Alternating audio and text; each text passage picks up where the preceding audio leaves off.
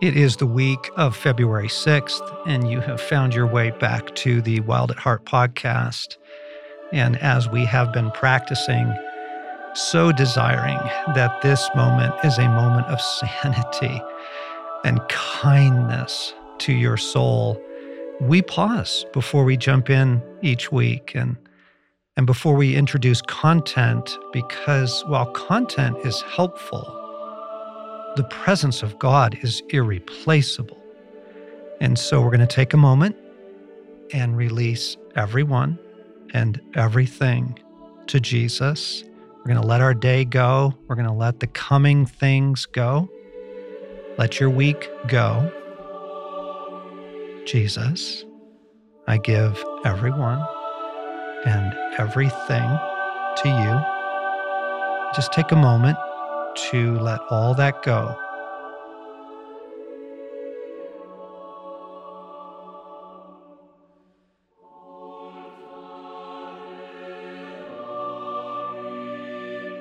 And we pray, Jesus, meet me here today. Meet me in this. I need union and I need oneness. I need you more than I need understanding.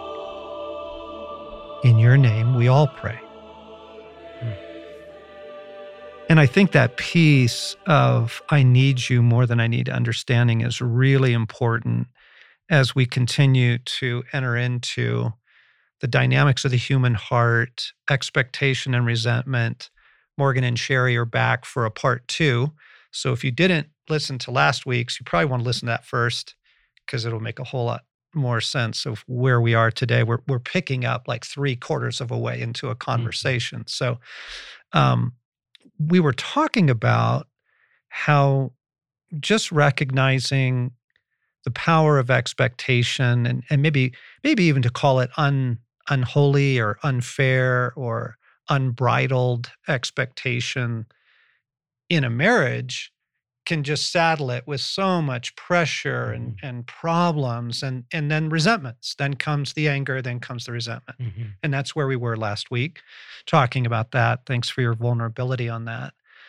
But then we began to take that out to hunting trips and anniversaries and birthdays and summer vacations. And I mean, you can just take this into any sphere of life, that reality that if you have resentments showing up, if you have anger showing up, if you have bitterness, or that other thing is, I'm going to take my ball and go home. That thing, the pouting is what I call it in me. I'm aware of pouting in me that just says, well, I'm just leaving. Like, you all can carry on in what you're doing, but I'm not going to play anymore. That's also part of it. That's another way of expressing, quote, resentment. If you see that operating in a friendship, in a church environment, at your work, in your marriage, then right, okay. So that's where we were. Super helpful category, very, very disruptive. But where we began to go towards the end was how this begins to get into our life with God and into our relationship with God. And Morgan, you used an analogy I want to start with this week. We were in the conversation last week and you were talking about opening a door. Do you remember that part of the conversation? Can you take us back there? I was describing that there is this sort of door that gets open from a legitimate wrong or legitimate heartache, disappointment. Exactly. Something that it is very legitimate in and of itself. But what happens is through that legitimate wrong or harm, there's an open door for evil to come. And there's sort of this pattern, just this exponential assault that rushes towards us. And in that seat of what we believe about God, about ourselves, about other people, can become so profoundly assaulted. And we think all that is legitimate. And so we see this pattern of people all around us with the sort of, we're using the word apostasy, of just walking away from God because they throw out the baby with the bathwater. Yes. Because all this evil's rushed in. And so how do we treat the open door as a separate thing from all of this unrelenting battle? How do we take this legitimate place in us and stay in God and contend in order that it doesn't become a doorway to greater things that just want to take us out. Yes, yes. And it's important to acknowledge this always begins with some genuine heartache, right? A half truth, a partial truth. Yeah. Last week we were talking about even things that you thought God said were going to happen. Your kid was going to get into this particular class that would be good for them, or your brother was going to be resurrected from cancer, or promises. And this has happened to me as well, where I'm like, wait a second, I thought you said that trip, you were in that trip, but it ended up being a real disaster or super disappointing. And what do I do with that? So the the disappointment and the heartache that we're describing now is real and important. And this is 2 or 3 weeks ago now, we did a podcast on vulnerable places. And I was talking about the importance of tending to vulnerable places, because we are in an environment right now, friends. And I think if I could say one thing to you this year, it would be this: you are living in an environment right now where the kingdom of darkness is brilliantly, cunningly, perniciously working through human heartache to cause people to pull away from God. Now, it might be a subtle pull away. It might just be, I'm gonna create a little distance here right now because I'm not happy with you, or to a full walking away somewhere on that spectrum. And it is so important to understand the fire and the gasoline analogy. So if you go back to marriage for a minute, guys, and you can help us here. So in your marriage, Morgan and Cherie, you've had issues over the years that were a genuine fire, right? Might have been a campfire, might have been a bonfire, but there was something that was the fire that was what we'll call human. It was real. It was circumstantial, right? Yes. Yeah. But then the enemy comes in and pours gasoline on it. Mm-hmm. The whole house is on fire. The county is on fire, right? Right. Well, and even one way it plays out that I see the pattern for us, Cherie, is like historic stuff gets pulled into the present moment to become this bonfire. Yes. When the thing that happened, the offense or the misunderstanding, is very legitimate. Yes. It's a great context to work out a relationship. But now we bring this whole history. I bring a history to Cherie of decades of her missed expectations, resentments, and she can't fight that. We're just talking about the dog. Yes. Pooping in the yard or something. Yes. Or right? the dishes. Or the dishes. Or the trip. Or the kids. Or So the fire usually needs tending to. The issue, the human issue. But then the enemy is there in a nanosecond. And here's what goes on in my heart. So Stacey and I are in a moment of tension, a moment of misunderstanding. And the next sentence I hear is, she doesn't love you. And if you could just step up for a moment and go, wow, how did we get from the dishes to she doesn't love you? How can we get from this misunderstanding? That's the gasoline. That is the presence of the evil one. Exactly. Introducing into the situation, right, to just blow it up. Right. Okay, this happens in friendships. It happens in churches. Some friends of ours right now are in a ministry that's just being torn apart by this stuff. And what is so heartbreaking is they don't want to get past the human. No, it's people you don't understand. It's Sally, it's Bob, it's their stubbornness. And I'm like, no, you don't understand. Like, you live in a world at war, folks. We wrestle not against flesh and blood. I know you think it's flesh and blood, but we wrestle not. And when Paul goes on to say, you are dealing with high-ranking spiritual powers, principalities, rulers, authorities, spiritual forces of darkness in the heavenly realms. He's like, guys, you're dealing with ancient, malevolent forces. It's not just this church conflict. It's not just this marital moment, okay? Super important for your worldview. Yes. Particularly now come on, God. What the heck, God? Yes. That's the door, Morgan, you were talking about. You go from a legitimate hurt and you open the door, but what you don't realize is behind that door are ancient, malevolent Mhm. forces that come in with such surprising swiftness. Right. Yes. To then a few moments later, you're like, I'm done. I'm so done with you. I'm out of here. This is what we're trying to describe as the moment that we're operating in right now in the world. This Right. is the particular moment, and it's hitting me on a very frequent Mhm. basis. And this is kind of partly how, if anybody ever writes my biography, I have two titles that I would like you to consider.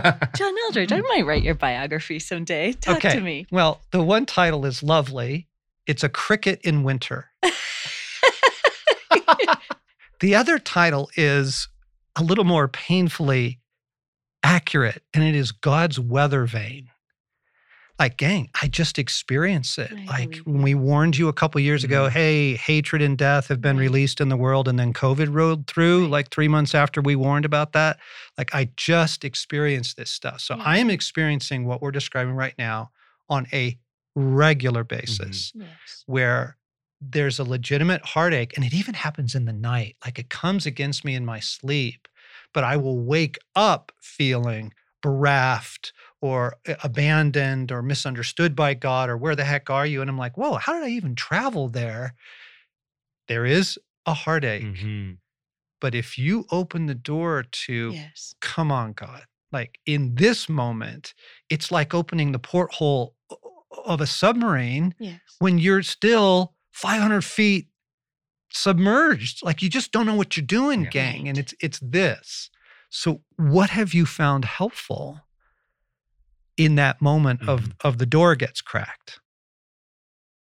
First of all, I have the privilege of some level of proximity to you, and like Jesus is everything to you.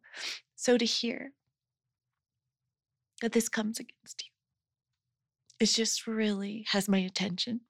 And I understand part of it is the weather vane. God giving you a heads up of what the saints are enduring, but it's like, wow, because what you guys have is just so intense and beautiful. Yes. Anyways, I'm touched by that. And then I'm remembering, John, so Morgan met you in August of 98, and Brent had died in May of 98. I met you in February of 99. And I had, the sacred romance had become sort of my touchstone for what reality was. And so I've been immersing myself, reading and rereading in your and Brent's words. And then the flash of disorientation of like, Brent is dead. Like, and then watching you, I think, just again, not necessarily in your innermost circle, but just as someone who loves you and is proximate to you to some degree, walk that out. And I was just kind of reminded of it in this conversation of what helped you then, and what continues to help you. I would like to pitch the question back to you. Yeah. It's very helpful. I just wish I could like do this visually to show people it was a very different hour on the earth. Interesting. That's This so particular interesting. poison Mhm. gas, which I think is the abomination that causes desolation. I think that guy is operating big time right now in the world, because I see what he's doing Mhm. to the human heart. I see the desecration. I see the apostasia, as Paul calls it. In that moment with Brent, heartache, anger, shock, loss, trauma, I raged. I kicked holes in the wall in my house. I had to repair the structure of my house, but it was all within the context of, I'm going to get in the ring with you and duke this out, God. I'm not leaving the ring. But then there was a fascinating moment of reconciliation between God and I. And it's a little bit of your journey with Lance and the story that you told last week. There was a progression, um, rooted in the other goodness of God. Like, you just can't get away from beauty, folks. Like, what do you do with beauty? The problem of the world is not the problem of pain. That's not the problem. The problem of the world is the problem of beauty. How do you explain it? How do you explain such goodness in the world still? And it was so much of that. There was a moment of reconciliation, and there was some intimate conversation between me and God, which will remain intimate. But I walked away from that saying, okay, Mm.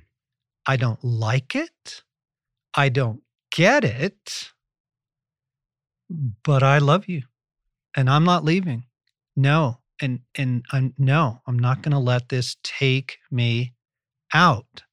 And I think one of the fundamental things, gang, if I were to do a whole series, I would say that the single catastrophic failure of the church in the modern hour has not been indulgence or comfort or cultural relativity.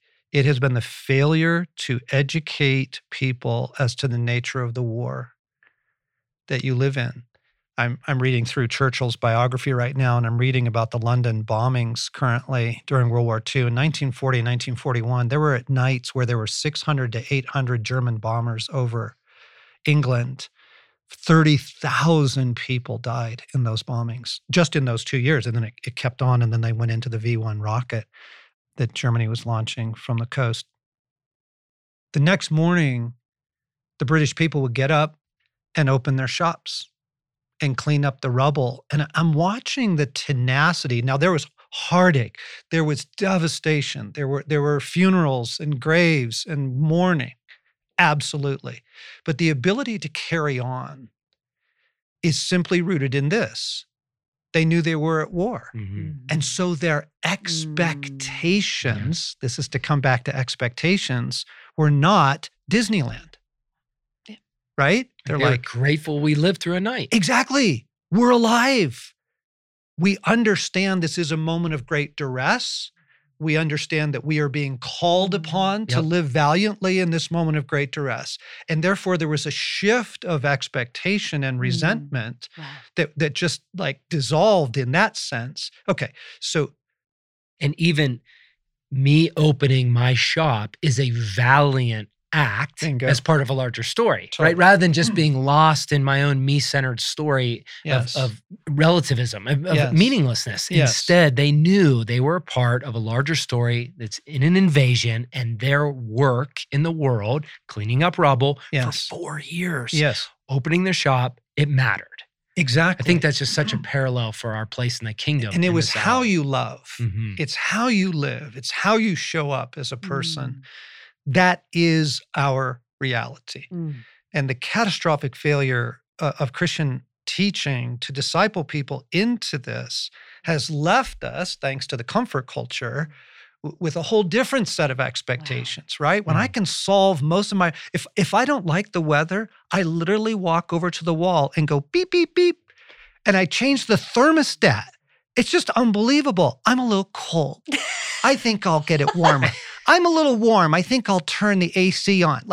We just don't understand what the ease of our world has led us to. We don't think we're in the London bombings, right? We think we are at, Walt Disney World Resort or something like that, which sets us up for expectations. And then it's, come on, God.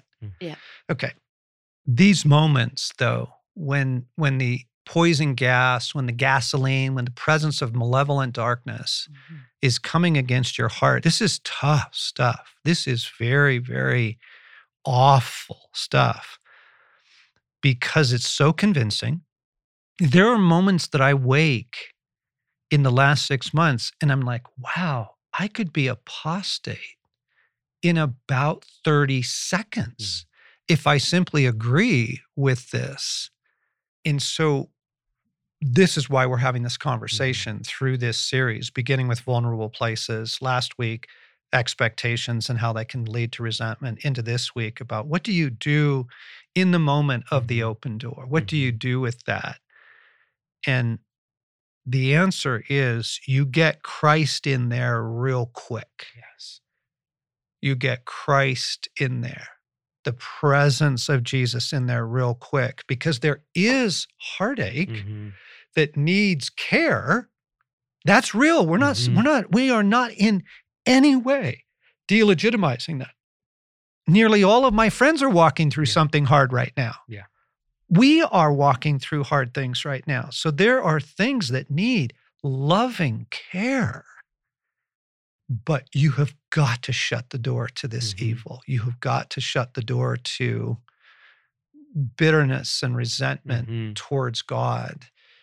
The hatred that's in the demonic hatred in the world, trying to get you to hate God, trying to agree with apostasy, trying to agree with forsaken. Yes. Right? Am I describing? You were describing the open door and what you do in that moment. Right. How would you put it? Yeah, and John, I think the other piece that's so related to that is what we've also lost in the hours. This is the practice. It is a process of becoming wholehearted over time. Yes. And so we must do it, and we must practice doing it, because when you need to do it, you don't feel it. Exactly. Right? It feels exactly like an apostate reality. God does not exist when I turn to God in need of him. And that's where I'm so grateful that the scriptures, like Dallas Willard said, that Jesus's life is available to us, and it can be tested and found to be reliable. Yes. And so just an example, reading through the scriptures, the New Testament this year for First Pass, and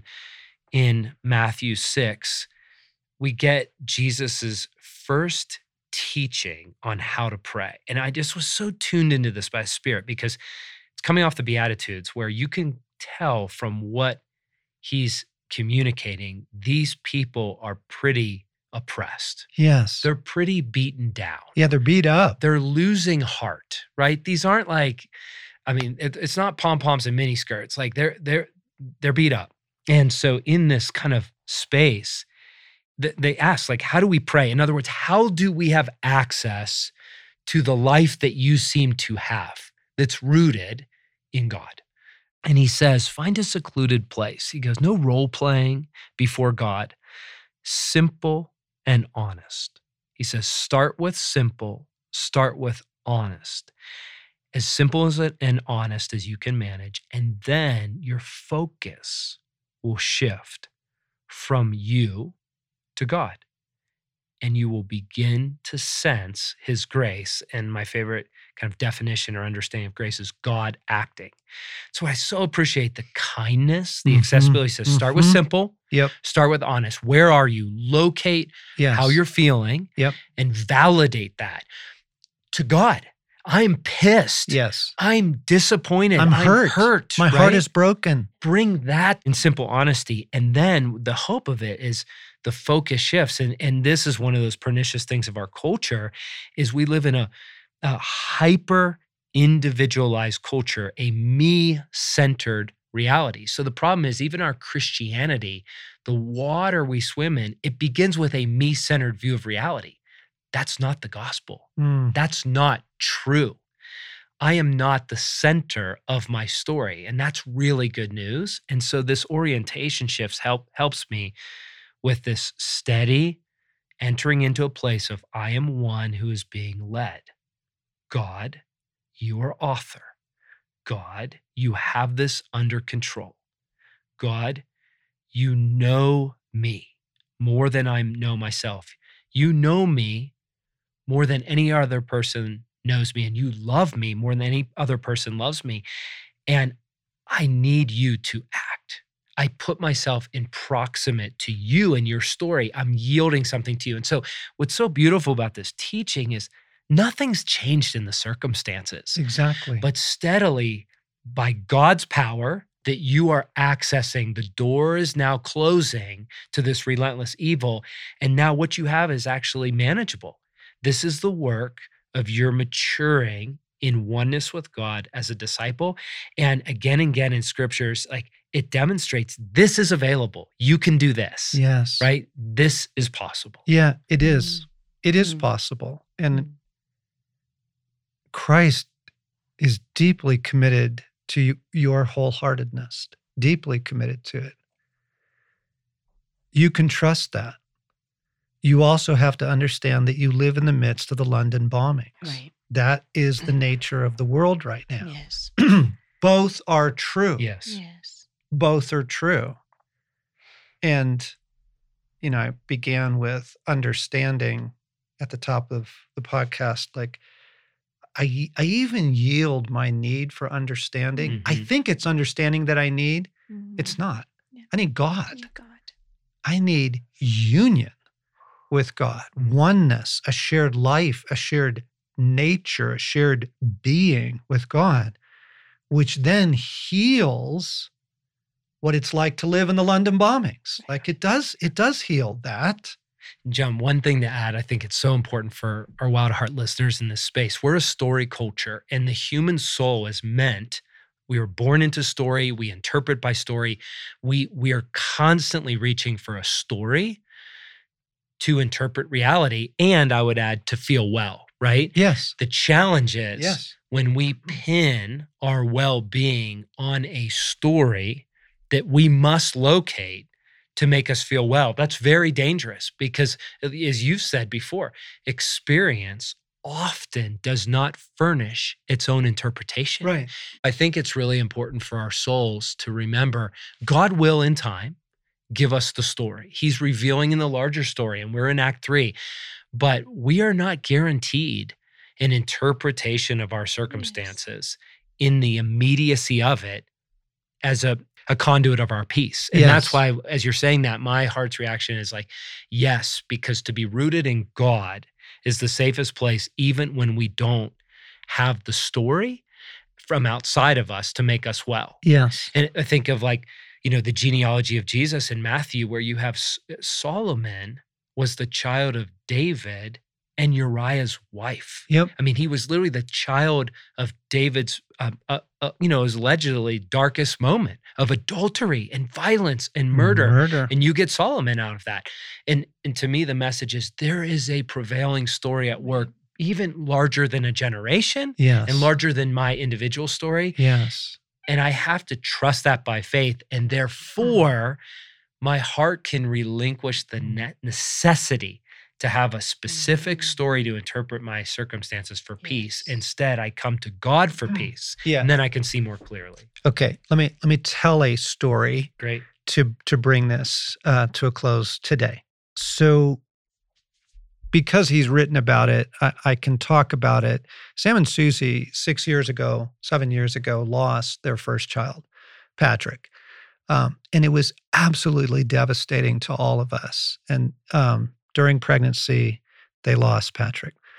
And I buried my first grandchild. I did the service. Absolutely devastating. So when they announced the incredibly joyful news that they were pregnant again, yes, joy, but lots of fear. Stacy and I were scheduled to go overseas. She was doing a Captivating Overseas on the due date. And we just went, no way. There is no way that we are going to be out of this country. We need to be here to contend for the life of this second child. There's just no way. There's no way. But Jesus kept saying, it's okay, I'm in it. It's okay, I'm in it. It's okay, I'm in it. And what we interpreted, see, this is so difficult because God will speak things, but we'll often bring a lot of our interpretation to it. What we interpreted that was, we'll be back in time. That's how we interpret. But we felt like God said, go, it's going to be okay. And we're like, we are only going if we're getting back in time to pray over this. Okay. So we went. 2 of us went overseas, and we're over there for about 4 days. The conference is about to begin. We wake up that morning to the text that Susie's in labor. And I am furious and freaking out. Both. It's like, wait, no, what? This is the scenario. This is absolutely the thing that we feared the most. Not only that, it ended up being a very difficult and protracted pregnancy. It was everything we feared. We just all the trauma was resurging. We were completely, Stace had to set all that aside and go minister to a group of women. I drop her off. She's able to do that because she's amazing. I am in the parking lot of Tesco, which is sort of like the Target over there, raging at God in the parking lot. You said, and now I don't know what to do. Do I literally get on a flight and go home? All of that. Here's what we came to understand. I felt abandoned and betrayed in that moment. I felt abandoned and betrayed. The story has a completely good end. Baby's fine. Family's great. We're so profoundly grateful. Abandonment and betrayal were so profoundly real to me. Because it was my experience, that this is the new reality. No, I am abandoned and betrayed by God. What we came to understand, I am God's weather vane. He was showing us that abandonment and betrayal are actually the territorial spirits of Ireland because of hundreds and hundreds and hundreds of years of abandonment and betrayal. And as we were able to expose that to people over there, they were weeping in the audience as we described abandonment and betrayal by God. Now let's all break agreements with that because that's not true.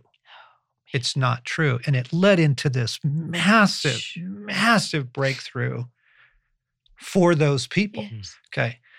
That abandonment betrayal thing, that was a territorial spirit over Ireland. But that same kind of poison gas is operating in the world now in a massive way. And it's trying to get into heartaches, large and small.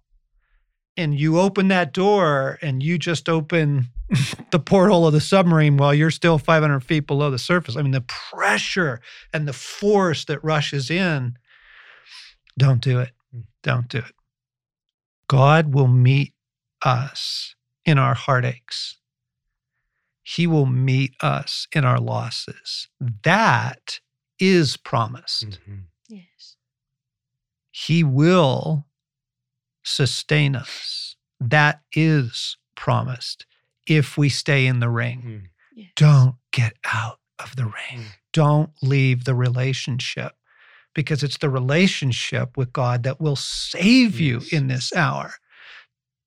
Don't close the door on him. Don't walk away. Don't take your ball and go home. The expectation, resentment cycle. Like, we've got to get out of that in this particular historic moment of all, because of what's been released in the world. And that's why we just had to bring this to you in a series of podcasts here at the start of the year, friends. Really hope you hear us. Hope you hear our hearts in this. John, if I may, there's something, that you and Stace say at the beginning of the larger story that just means so much to me, where you said, it's kind of that it all hinges on how we see. And I'm just reminded of that, how we see. Yes. And I think, Morgan, about you bringing those words from Jesus's, what Matthew records as the Sermon on the Mount. And when Jesus says, the eye is the lamp of the body. And if the eye is healthy, the whole body is full of light. And if the eye is unhealthy, the body is full of darkness. And if the light within you is darkness, how great the darkness indeed. And I'm just thinking about this, how important it is for how do we see the moment that we're in the larger story. So thank you for bringing this. And you're in the London bombings, right, friends, in a story that's about to get phenomenally wonderful. And every dream and desire is about to come true. And every resentment and every feeling of abandonment, betrayal is the opportunity to turn your heart back to God. Yes. Let it be the thing that turns you toward God rather than away from it.